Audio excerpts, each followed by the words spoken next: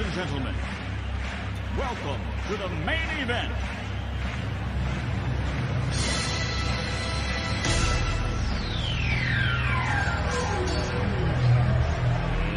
Let's get ready to rumble!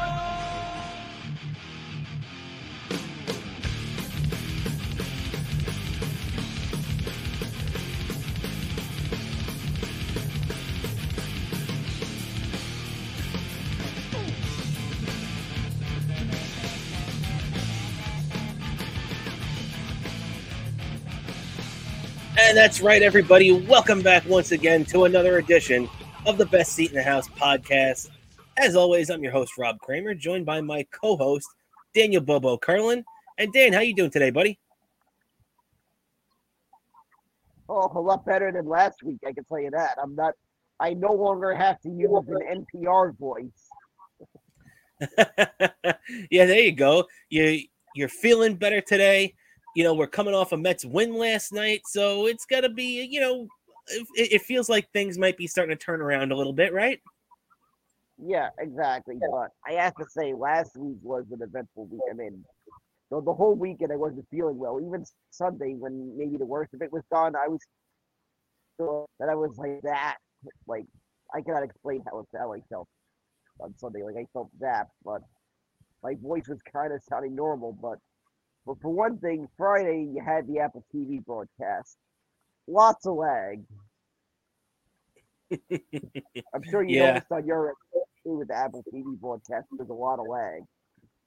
Yeah, definitely a lot of lag on the Friday Apple TV, which usually that Apple TV hasn't worked out too good for the Mets ever since they've been on there. But that was a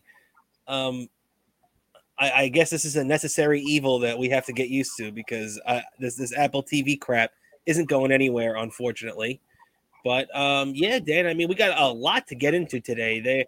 Not to mention the press conference that the owner of the Mets, Steve Cohen, held this afternoon that we're going to cover. The Yankees dropping a tough one out in Oakland last night. A bunch of weird stuff going on with the Jets.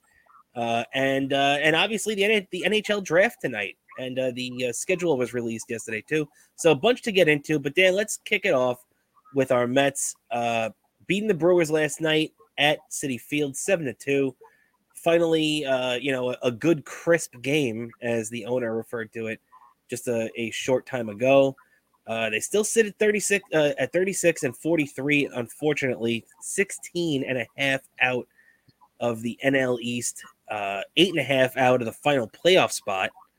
So, coming off that game last night, Dan, a really good game pitched by David Peterson, who had been in the minor leagues after getting shelled to a 1-6 start.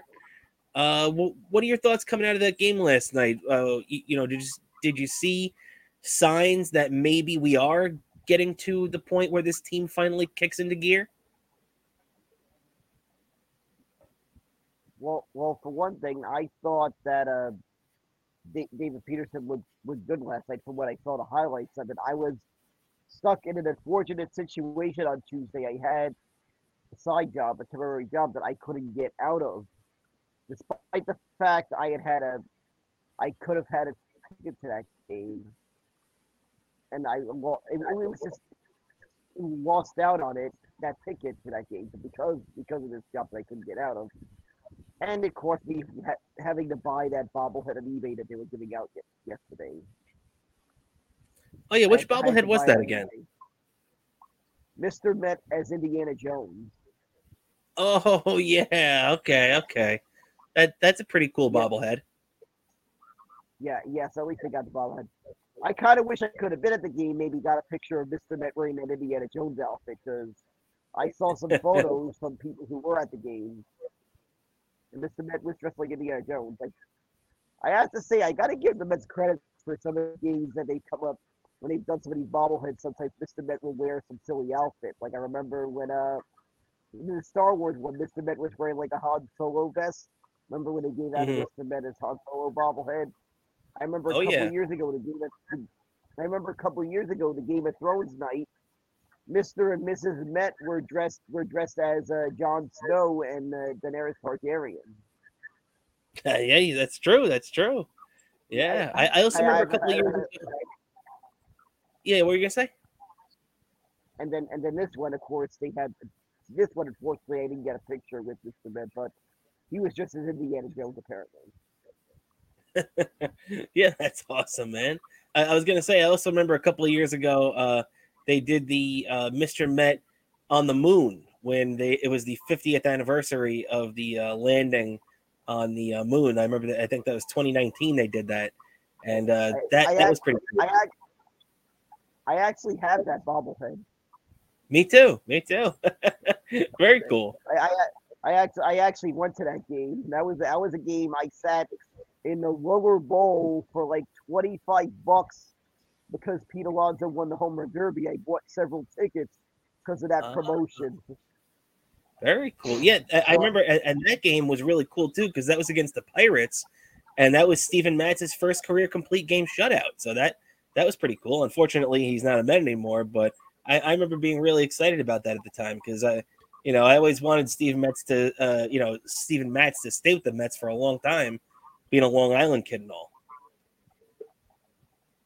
I remember that. I still remember this place I forgot where it was. Someone brought me to Long Island that had a sandwich named after Steven Matz. I remember.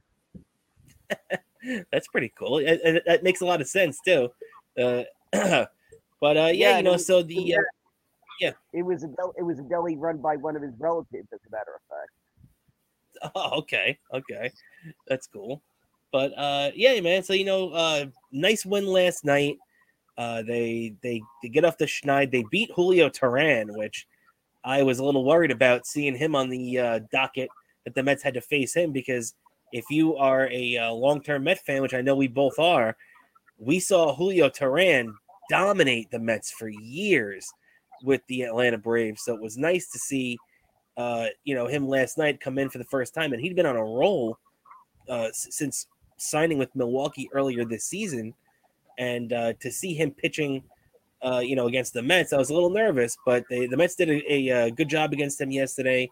Nimmo took him deep twice, and the Mets got a much needed win.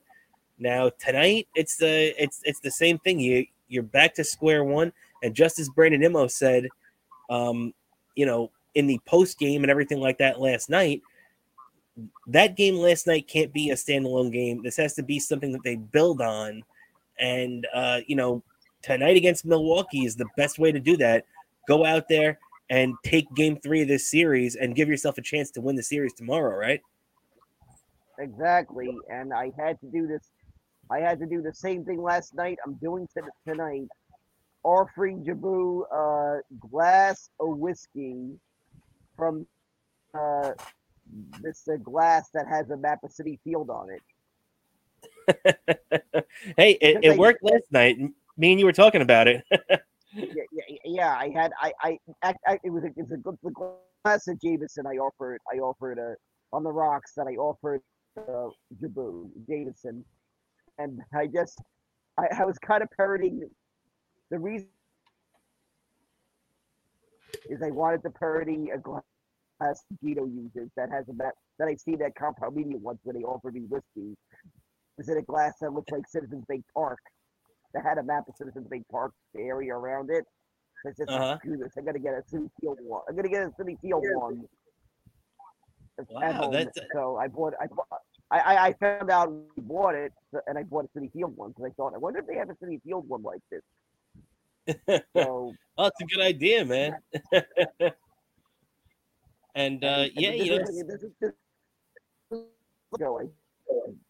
class, and it worked out at least last year. So that's had decent season. Hopefully this time they bring some magic. So I switched it up from rum to whiskey now. Yeah, whiskey's probably a good idea. You can't go wrong with a little Irish whiskey there. And hey, we hope that the Mets have the luck of the Irish on the mound tonight, as they have their Japanese starter, Kodai Senga, going tonight against Wade Miley. Miley's been pretty good for Milwaukee this year, 5-2, 2.91 ERA. Senga 6-5, 3.5 ERA for the Mets. So yeah, it's really going to be a big test for the Mets tonight because Milwaukee has been really hot lately, and even though their offense has really struggled all season, this team pitches really well, and they've been hot. And if you remember the way that they killed the Mets early this season and for a 3-game sweep in Milwaukee, you know why it means so much. The Mets, especially to get back on the winning side, to get back on the right track, the Mets have to win today and they have to win tomorrow, right? Yeah, exactly. Against a lot of these teams that were chasing hard, that's couple of games, especially tiebreaker scenario. You want to winning record against these teams. Yeah, you're right. And I mean, especially the next 2 days, the Mets have Kodai Senga and Max Scherzer going. And look, Wade Miley's a veteran pitcher, a good pitcher, 5-2, like I mentioned, ERA under 3 this year. But the Mets have the ability to hit him, and they should hit him. And Eric Hauser is pitching tomorrow. Eric Hauser is a decent pitcher too, but that's another guy the Mets should hit. And when you think about it that way, when you look at the 2 high-priced guys that Stevie Cohen, we're going to look at him in a minute. He made the investment in these 2 guys, $43 million in Max Scherzer and $75 million over 5 years in Kodai Senga. He's going to be expecting some bang for his buck. And we're in a position right now where the season, for all intents and purposes, by a lot of people, looks like it's buried. Doesn't mean it is. Everybody buried the Phillies last year at this time, but remember what happened to them? They ended up going on a run and getting in the World Series. So it's not time to panic. It's not time to lose faith. But if you're the players, it's time to kick your ass in gear and take this series from the Brewers and let's go. And on that note, Dan, let's jump into this. We'll take a look real quick at Steve Cohen's press conference. It's 22 minutes long, so we're not going to watch the whole thing. We'll watch the first minute or two just to get the flavor of what this is, and then we'll discuss it because it's very interesting what Stevie Cohen says. So let's see. Steve, just to start off in general, what are your thoughts on where the team is currently? Yeah, I mean, listen, it's been incredibly frustrating. Listen, I watch every game. I see what's going on. I mean, if you ask me, would I have expected us to be in this position at the beginning of the season, the answer is no. But here we are, and, hopefully we can right the ship. Listen, we have quality players. For some reason or another, they're not gelling. When we pitch well, we don't hit. When we hit, we don't pitch well. It's kind of weird. I mean, it's actually very strange to me. And I don't know if the players are anxious. I don't know if they're pressing. I mean, I assume that's a little bit of that. We see a lot of mental errors, that what I call enforced errors. Obviously we can clean that up. We've lost games because of it, and there's nobody to blame, and it's really across the whole team. But we played great last night. That was a crisp game, probably one of the best games we've played all year. And so we know it's possible, right? We know we're capable of doing it, and now we got to string it together. And the problem is, we're really at close to half the season. And so we don't have as much luxury of time as we have before. We still have time. I mean, I read something today that said there was one team every year that came from 8.5 back in the last 4 years to make the wild card.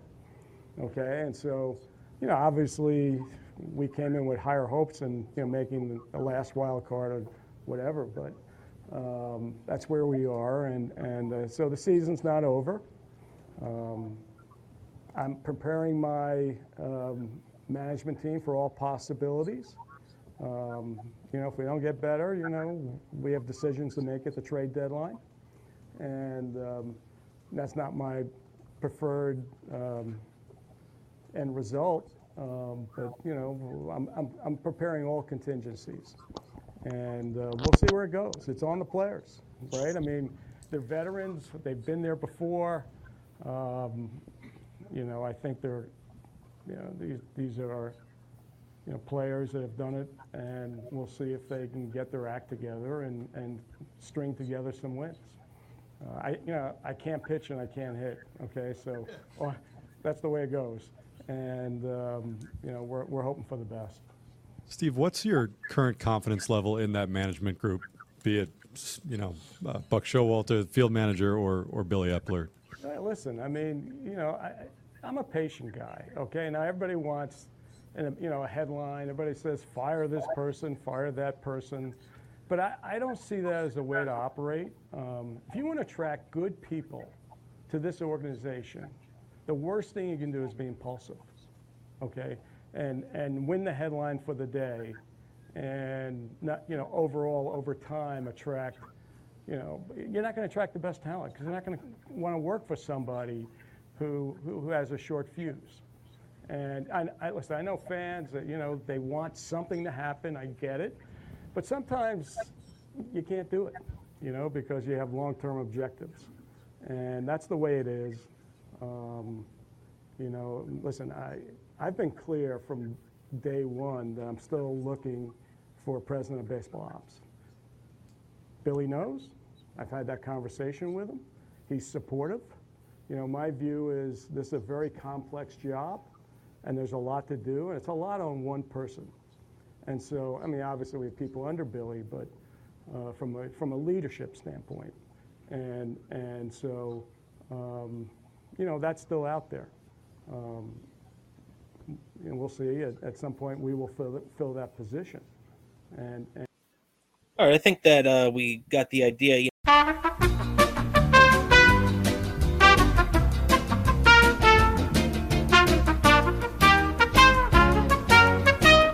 Dan, you're just seeing that Steve Cohen press conference for the first time. What are your thoughts on what he had to say? What I really think Steve Cohen had to say is that the next couple of games are going to dictate what kind of moves they're going to make, whether it's maybe buyers at the trade deadline, stay put, or go in a rebuild. It's going to be one of those three scenarios. But do you think he'd actually have the guts to go in a sell mode? Because if the Mets started selling off players like they did in the old Wilpon days, man, I mean, they might be able to recoup some decent players, but they are going to get killed by the fans and the press.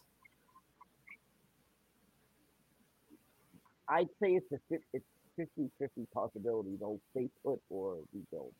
Mm-hmm. And it might be more of a soft rebuild. Like they'll probably trade Robinson and Ottavino, probably. That's my assumption who they would like to trade. Yeah, I could see pieces like that. I could see maybe even a Marte being moved because you know the core guys like a Lindor and Alonso and Nimmo, Francisco Alvarez, guys like that. They're not going anywhere. But maybe an Omar Narvaez gets traded under those circumstances. Obviously, Eduardo Escobar already did. So yeah, I could see maybe even Mark Canha. A lot of the veteran guys, Yeah, that's who I see more likely they would move if it came down to that. If things pummeled really bad after July.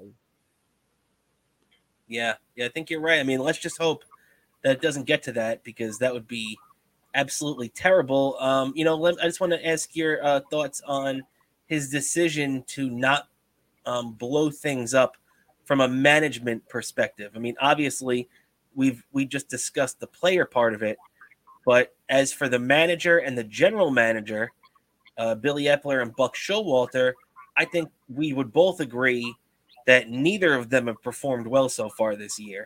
I think Billy Epler really left the Mets shorthanded on the bench and in the bullpen, and I think Buck Showalter has had a lot of bizarre decisions in regards to his bullpen management, and every once in a while the lineup decisions bother me too, but really the bullpen management has really been bad lately to me.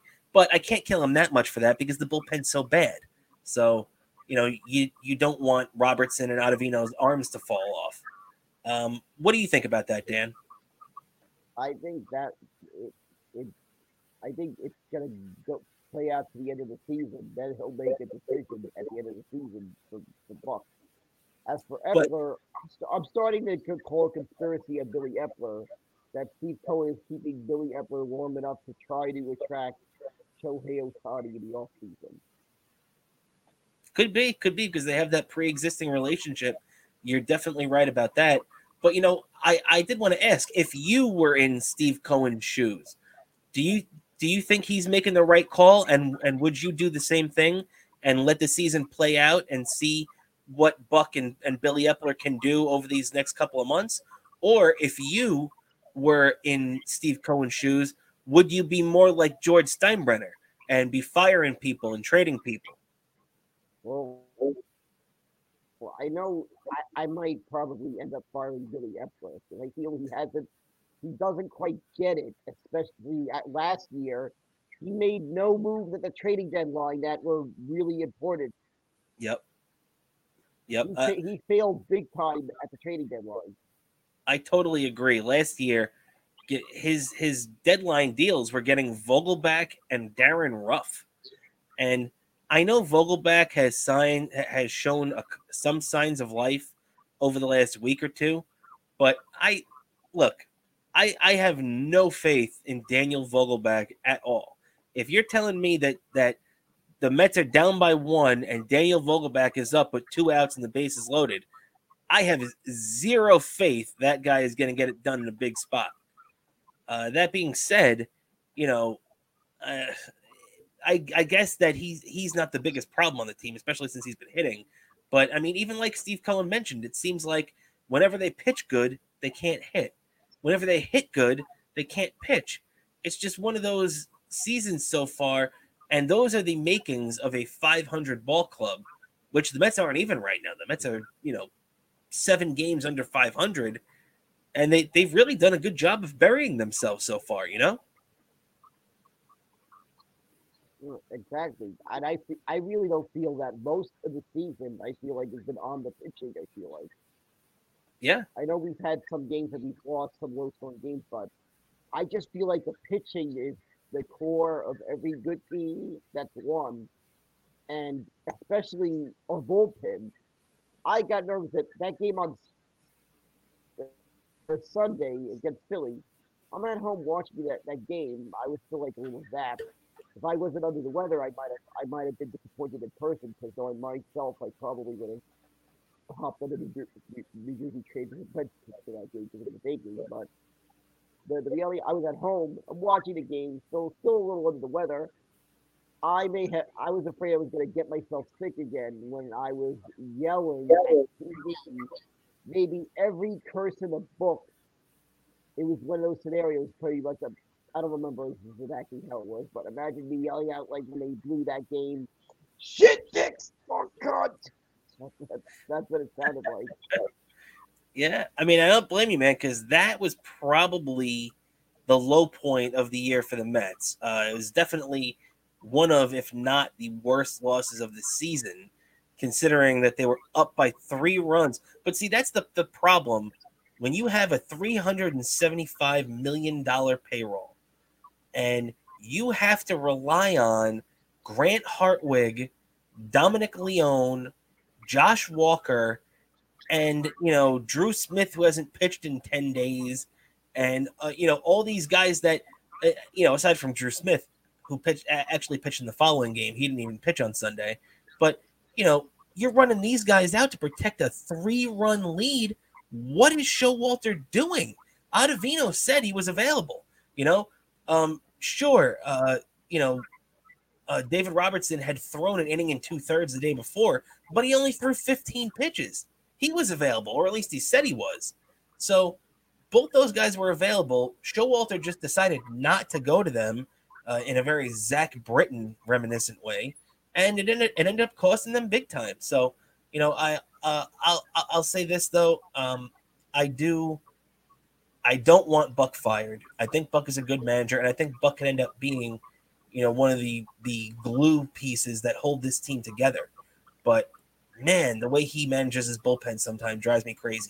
And it's crazy because up until last September, actually, I noticed it. But from March, really, through August of last year, I didn't have any complaints with how Buck Showalter ran his bullpen. It was almost like he did it perfectly. But it seems like ever since that September where things just started getting weird, I don't know. He's lost his touch with the bullpen, or maybe the bullpen's lost its touch. I don't know. Whatever the deal is, it's not good. Yeah, unfortunately, the Buck has also dealt with a massive challenge. He has no closer, so he had to use the two guys that may have been seventh, eighth inning.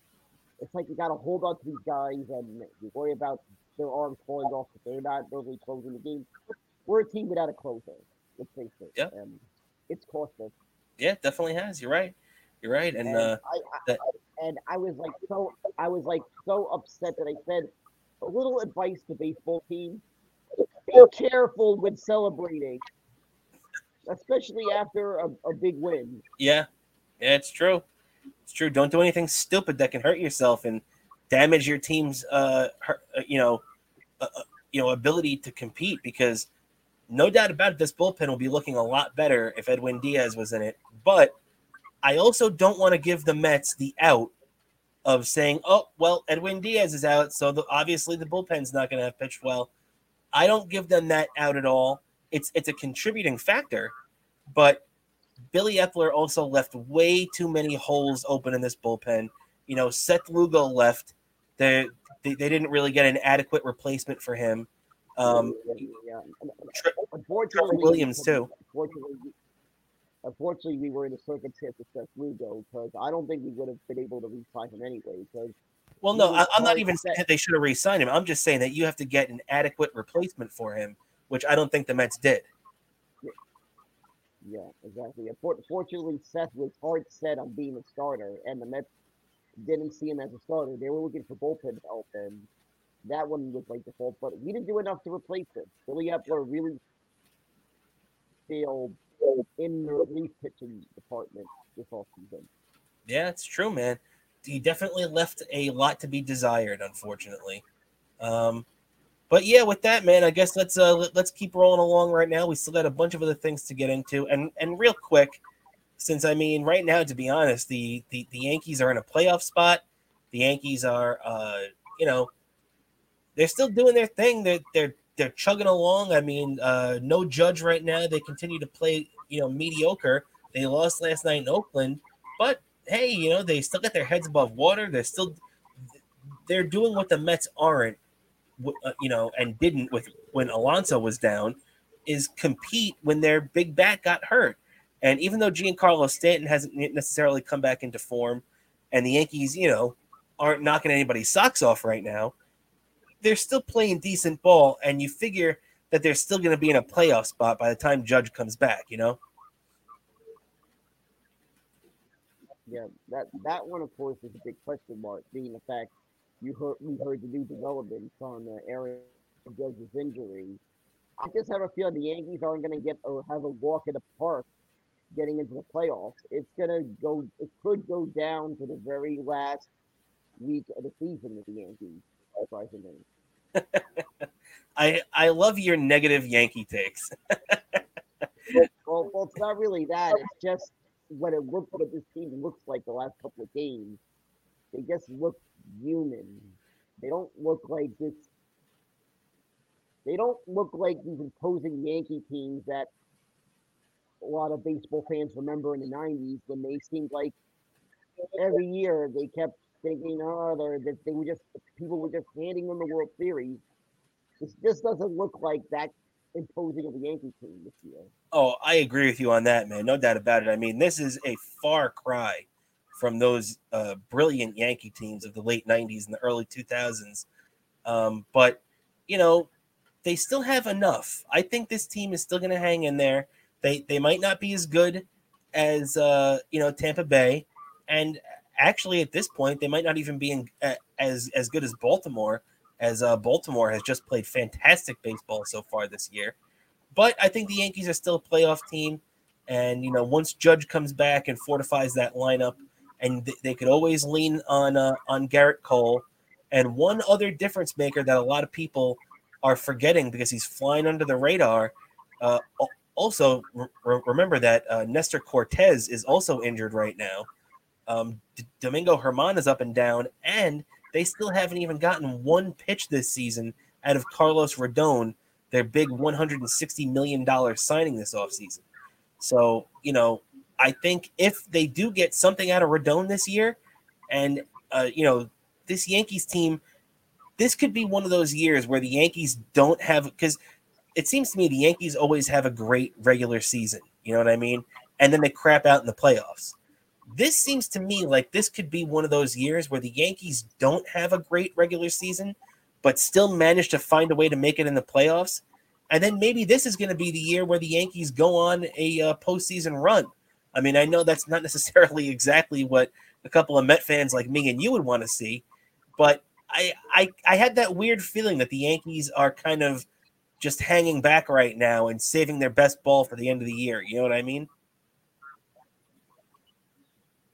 Yeah, exactly. And I have to say, it looks like a tight race for the American League.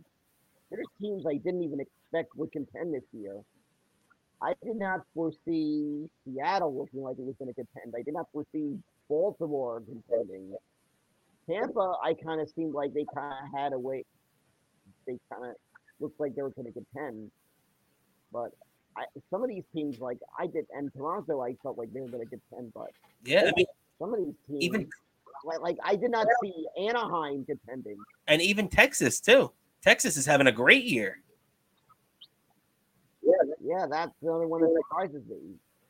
Yeah, and even when they signed DeGrom, I didn't really think anything of the Rangers. And then even without DeGrom, they're still playing great.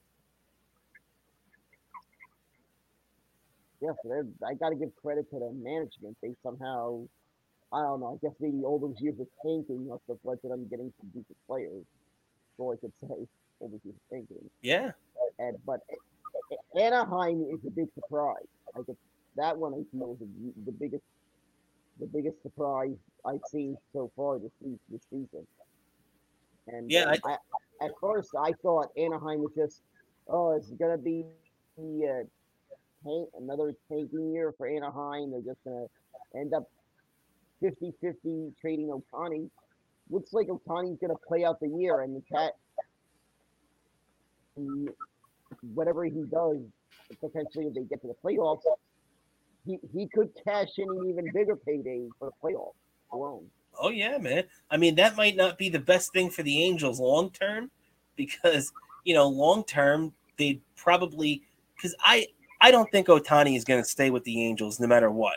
I don't think he's going to do that. So I think Ohtani's going to leave, but so it might be better for the Angels if they were kind of crappy right now, and they could trade him for a whole bunch of stuff, because man, we've seen some mega deals go down at the trade deadline in the past. The one for Max Scherzer, where the Dodgers gave up a whole bunch of those prospects, including and got back Trey Turner and Scherzer. So that was a big time deal. The Juan Soto deal.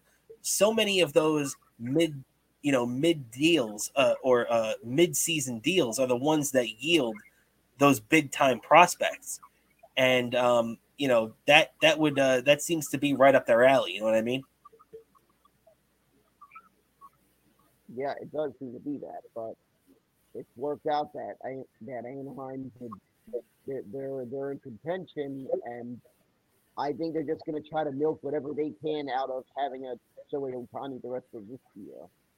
And he's going to walk out, probably collect a big paycheck with Steve Cohen's signature in posting that paycheck.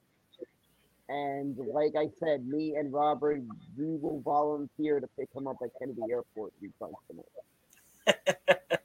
You got that right. Shoei, just reach out to us on Twitter or Instagram. We'd be happy to pick you up and show you around New York. We'll, maybe we'll take you over to Donovan's for a burger and a beer too. And, definitely. Jimmy Jacobson would be happy to give to serve Shohei. Oh man, that's great. And so let's keep going on here, as I did want to touch on a couple of football things real quick, as the Giants yesterday announced that their training camp is going to be starting on July 26th. The Jets announced today their training camp is going to be starting the week before that, because the Jets have to play in the Hall of Fame game. So the Jets, their preseason starts a week earlier than everybody else, because their first game is about a week earlier than everybody else. So and they also play the extra preseason game, being that they're in the Hall of Fame game. So there's a lot of things going on with that, and a lot of other things going on right now too. Is that, Dan, have you heard right now that the NFL still has not announced a team that's going to be on Hard Knocks this year for HBO?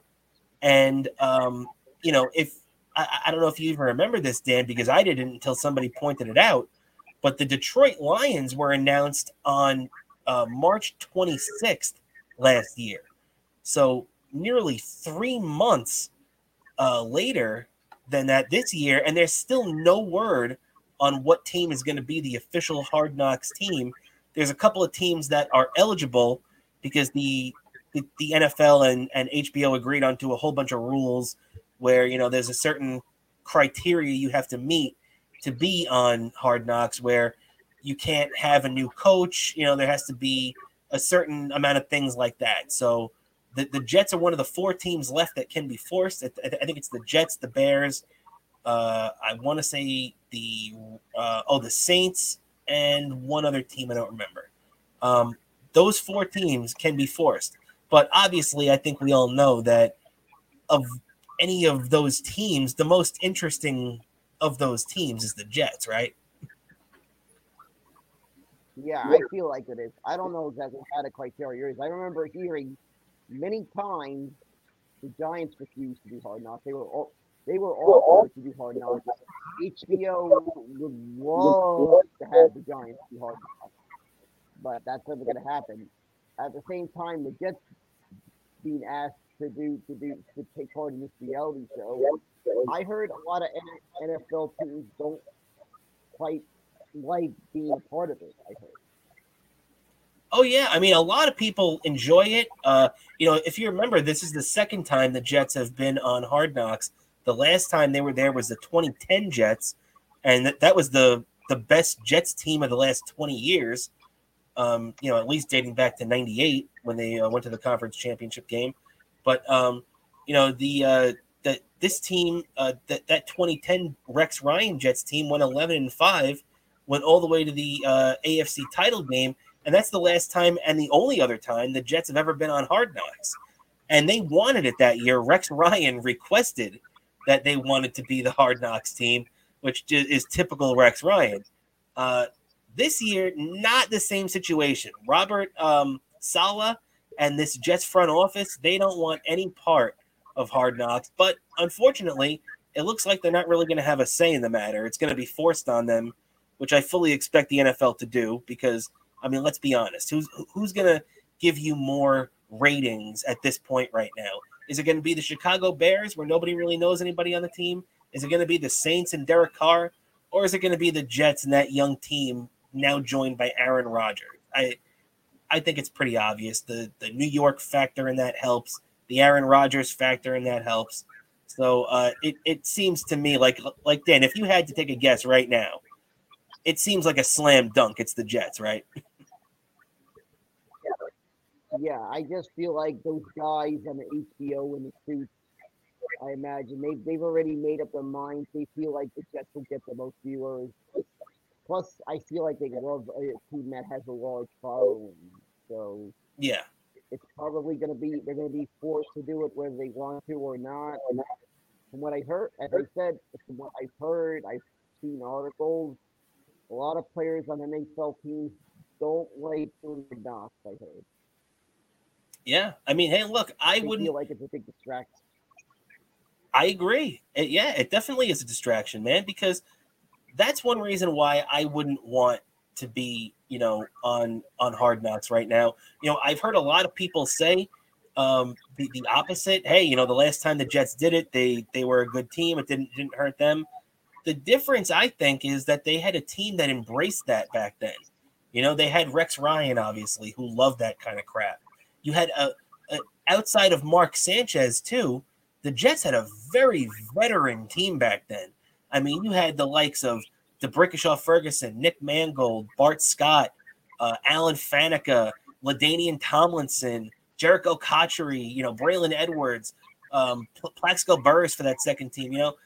There were so many guys on that team that were veterans that this kind of thing isn't going to really bother them because they know they're proven NFL players. My thinking was that this is such a young team, guys like Sauce Gardner, guys like, Breece Hall and, just Garrett Wilson and even Zach Wilson, who's not really going to be counted on as a starter, but the kid's only 22, 23 years old. Even this new kid, Will McDonald, they picked up. That there's going to be a camera in their face now from HBO the second that they're in training camp. And that might not necessarily be a bad thing, but I also don't want them to get a big head over it. You know what I mean? Yeah, exactly. I feel like the players just want to not have the cameras on them, just focus on the objective of getting to the road to hopefully that ends in Las Vegas. Yeah, you're absolutely right, man. And the one thing just to cap that off with is that all of the teams that have done Hard Knocks, no team has ever won the Super Bowl, and the team that got the furthest in the playoffs was those 2010 Jets getting to the AFC Championship game, where they unfortunately lost to the Pittsburgh Steelers that year. So a little couple of interesting things there, right? Yeah, I also have to say at the same time that the Jets don't win the Super Bowl and they had to do Hard Knocks this year. That whole conspiracy we all say about the Madden NFL cover, the Sports Illustrated cover jinx? I'm going to say that Hard Knocks is a jinx also. That's true. That's a good point. And Jet fans everywhere are hoping that's not the case. So you're definitely right about that, man. Yeah. And, so far you Jet fans have already dodged one bullet. You've already dodged the Madden bullet because I forgot. Have they announced who's on the cover of this year's Madden yet? They did. I forget who it was. But I know none of your guys are on the cover. Thank God no Giants are on the cover, so I don't have to worry about that cover jinx. Now you just got to worry about the Hard Knocks. Well, we don't know if it's the jinx or not, and the Sports Illustrated jinx. Oh yeah, I forgot. It's actually, and I just looked that up. The cover person for Madden 24 this year is Josh Allen, the Buffalo Bills quarterback.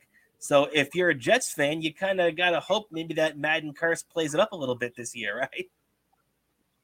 Yep.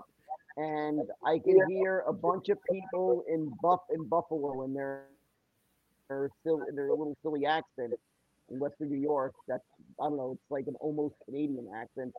They're extremely upset that a Buffalo Bill was on the cover of Madden NFL because they don't.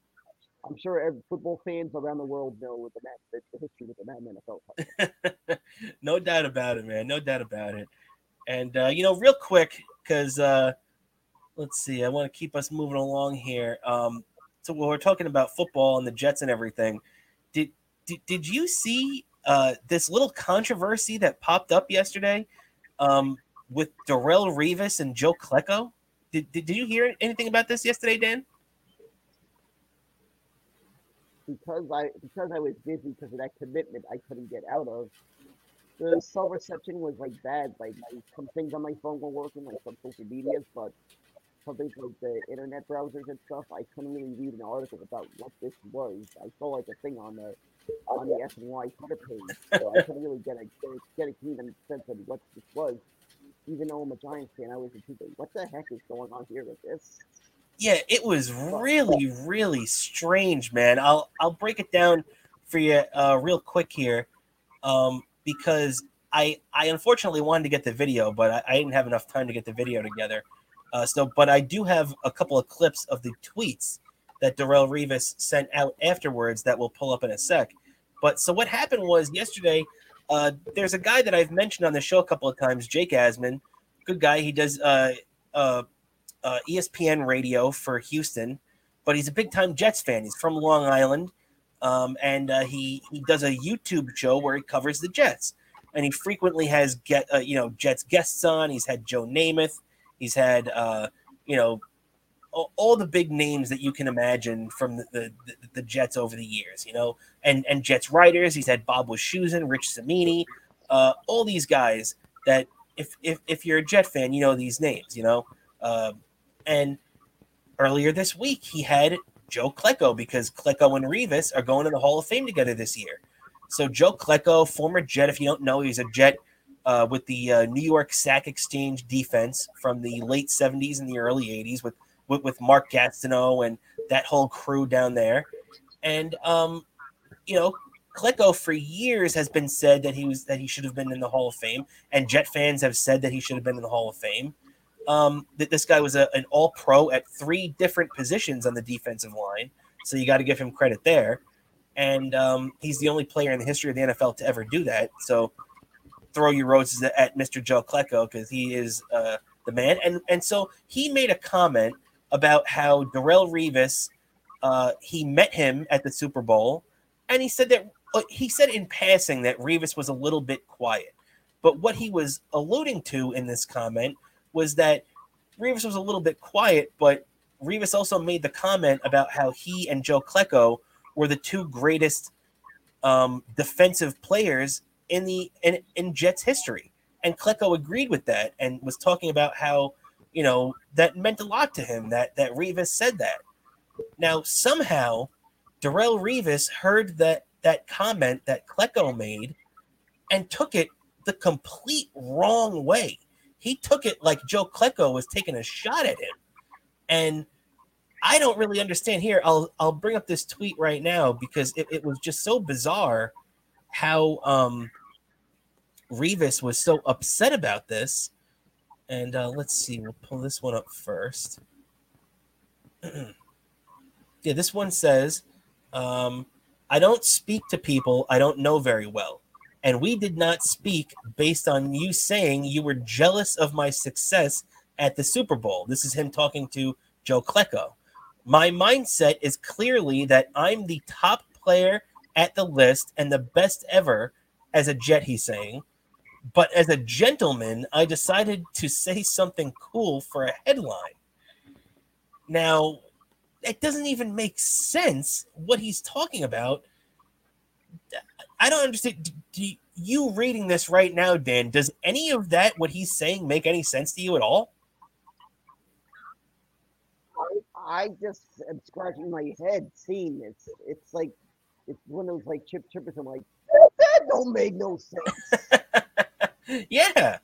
I mean, how Joe Klecko was talking about how it was an honor to be included with Darrelle Revis, and Darrelle Revis is sitting here taking it like it was a big shot at him. It just seemed very, very weird to me. And then when Jet fans were reacting to it on Twitter and, accurately saying, hey, Darrelle, is everything okay? What the heck is going on? What are you talking about? Then he went out and let me see. I'm trying to bring this other one up right now. He went out and set out another tweet. Where is that? So yeah, there we go. Okay. Oh, whoops. There we go, Dan. Sorry about that. And now I just got to pull this last one up. Here we go. All right. And there we go. Now then, somebody on Twitter was saying to him, maybe you should walk that back because he didn't know what he was talking about. And his response to that was, I ain't walking shit back. I said what I said. It's true what I said, but also true that I'm the best defensive player in Jets history, period, I don't even know why this is a conversation. Boy, who would have ever seen this coming? I mean, luckily on that same show, the Jake Asman show, you should check it out if you're a Jets fan, and even if you're not, if you're an NFL fan, Jake is a great host, does a great job. But he kind of, put out these fires a little bit after today and walked it back a little bit, which he said he wasn't going to do. But I mean, Dan, what do you make of this? Why would Darrelle Revis care so much that between Joe Klecko and himself that they're the best player in Jet history? That's like splitting hairs. Who cares?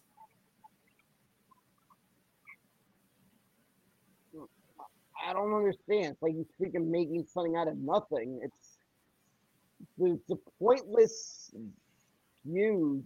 The best way to describe it. It's a pointless feud. Yeah. I'm just laughing at who actually said this. Yeah. I mean, it seems like something that an elementary school kid would get upset about, right? Yeah. I haven't seen him upset like that in years. I mean, it's just typical Jets, and it's been funny watching all the Jet fans react to it because all of the Jet fans have been saying, all this great stuff is going on with the Jets. We got, Rodgers, a nice young team everybody's excited about, and, there's a whole bunch of good feelings going on with the Jets right now. Two of our own guys, Klecko and Revis, are going in the Hall of Fame together. The Jets are in the Hall of Fame game, so it's going to be like a party over in Canton with all the Jet fans. And then a month before it's going to happen, Klecko and Revis get into an argument, essentially, on a Jets podcast. I mean, you can't make this stuff up. It's almost like something out of Curb Your Enthusiasm. Yeah, exactly. Speaking of Curb Your Enthusiasm, I would just love to see what Larry David has to say about this. Yeah, I'm sure as a Jets fan, he's real thrilled. I just know if there was a video of an interview with Larry David, I swear you could take whatever he'd be saying in an interview about this. You could literally take that Curb Your Enthusiasm music in the background, and it could easily feel like an episode of Curb Your Enthusiasm, whatever he'll say. Because I heard stories from someone in LA that once encountered, it was like at a restaurant, and saw Larry David have some kind of problem or something with the waiter or some issue with his food, and he said it felt like he was watching an episode of Curb Your Enthusiasm in real life. Like, yeah, it's like, true, man. The person told me, he said, "Oh my God, Larry's like this in real life." Yeah. So, typical Jets. Jet fans can't have anything nice. So, all this this little controversy. So hopefully, it's in the rearview mirror. But for a good 24, 48 hours, it was really weird how this cropped up. So, props to Jake Asman, though, my boy Jake. Go join his podcast. Subscribe to his YouTube channel if you get a chance, the Jake Asman Show, and his Patreon. The guy has a lot of great content and also does a great show on Houston radio. If you want to hear about the Astros and the Texans all day, I'm a much bigger fan of his podcast. But him and those other guys on his show called The Wheelhouse, which is on ESPN Radio, do a really great job. So if you like hearing good sports talk, check those guys out. No doubt about it. Yep, I'm guessing you have to go on the ESPN, the website of the Houston, the station in Houston he's on to get to hear that. Like, yeah. The best you can check them out. Exactly. On the website of that radio station in Houston. Yeah. And you probably get it, if you're in Houston, you probably have listened to it in your car if you're in Houston. Exactly, and drive time radio 3 to 7, just like Michael K. All right, so let's wrap up here. We're just about to the end here, real quick. before we get out of here tonight, Dan, a lot of stuff going on in the NHLs. We got the draft going on tonight. The Rangers select number 23. What do you think, Dan? Off the bat, there's a lot of holes for the Rangers to fill. There's a lot of different options that Chris Drury can do now. Obviously, new coach Peter Laviolette's going to be in on a lot of these decisions. What do you think, Dan? Do the Rangers actually pick a player in the draft tonight and kind of help regrow their prospect pool? Or do you think they're going to lean towards trading that pick and making a splash for this main roster? I feel like this pick might be more something in the lines of a prospect that we won't really know how this pick turns out until a couple of years down the line. But so you expect them to make that pick tonight, not trade it, right? Yeah, that's what I'm expecting. Usually when you see they're drafting high in the draft, you kind of know that player's going to probably have some kind of an impact. But when it's that low, 23, you're looking more a couple of years down the line. Yeah, it's true. But also, too, let's not forget, 23, I mean, they got in that range from 19 to 28. I mean, obviously, it's a little bit higher and a little bit lower than where the Rangers are right now. But over the last couple of drafts in that 19 to 28 range, the Rangers have gotten Braden Schneider, Philip Hedl, and Keandre Miller. So definitely something to keep in mind. And let's just hope that the Rangers can turn number 23 tonight into something. And hopefully it's as good as our number 23, Adam Fox, who's a finalist for the trophy, the Norris Trophy for the best defenseman in the NHL. Once again, his third straight selection, or his third straight season as a finalist for that trophy, and he's already taken it home one time. So really, really cool things happening around the NHL. Also, one last thing before we get out of here, Dan, did you see that the NHL schedule was released yesterday, and the Rangers and Islanders are both opening in Buffalo, and then on I think it's October 16th, the Rangers play their first home game. So just a couple of dates to circle on your schedule, right? Yep, exactly. The more notable one, of course, is in February, Stadium Series. I'm hoping I could get a hold of two, not just one, but two tickets, because I really would love for you to join me for that game. That would be Rangers Isles in the Meadowlands. That would be a blast, man. No doubt about it. And I can tell you a little advice, especially depending how cold it is. Since jeans would not be able to handle all the layers, you're going to want to use sweatpants. True. But I did that the Winter Classic. It was the second coldest Winter Classic in the history of the Winter Classic. I knew that I would have to use multiple layers, not just their thermals, but multiple layers of sweatpants, and I knew jeans couldn't handle those multiple layers of my pants. So I was actually wearing multiple layers of sweatpants. I was wearing several layers underneath my jacket. I felt it may have looked like I was maybe, I don't know, maybe I had the body of Eric Cartman from South Park when I was at that game. It felt like. How much all that extra padding. Yeah, all that all those layers I had to wear to stay warm that entire game, which it did work. Even the multiple layers of socks worked, but what did happen is I'm walking down the steps of 61st Street Woodside after the game on my way home, right? By the time I got up to 7 train, walking down those huge steps, and for those who don't know, 61st Woodside is one of the highest stair climbs on the New York City subway system of the trains that are above ground. A lot of steps to walking down. So I'm walking down the steps. My feet started to kind of feel like, like you couldn't kind of feel it. Like my feet, I guess the best way to describe, my feet felt like Jack Nicholson at the end of The Shining, even with the boots and multiple layers. By the time I was got out of the bus, got out of the train station, and walking towards the bus to get back home. Oh my God. And hey, you know what? I think with that, Dan, I think that we're just gonna wrap it up on that. Before we get out of here, do you have anything else to plug for yourself? Sure.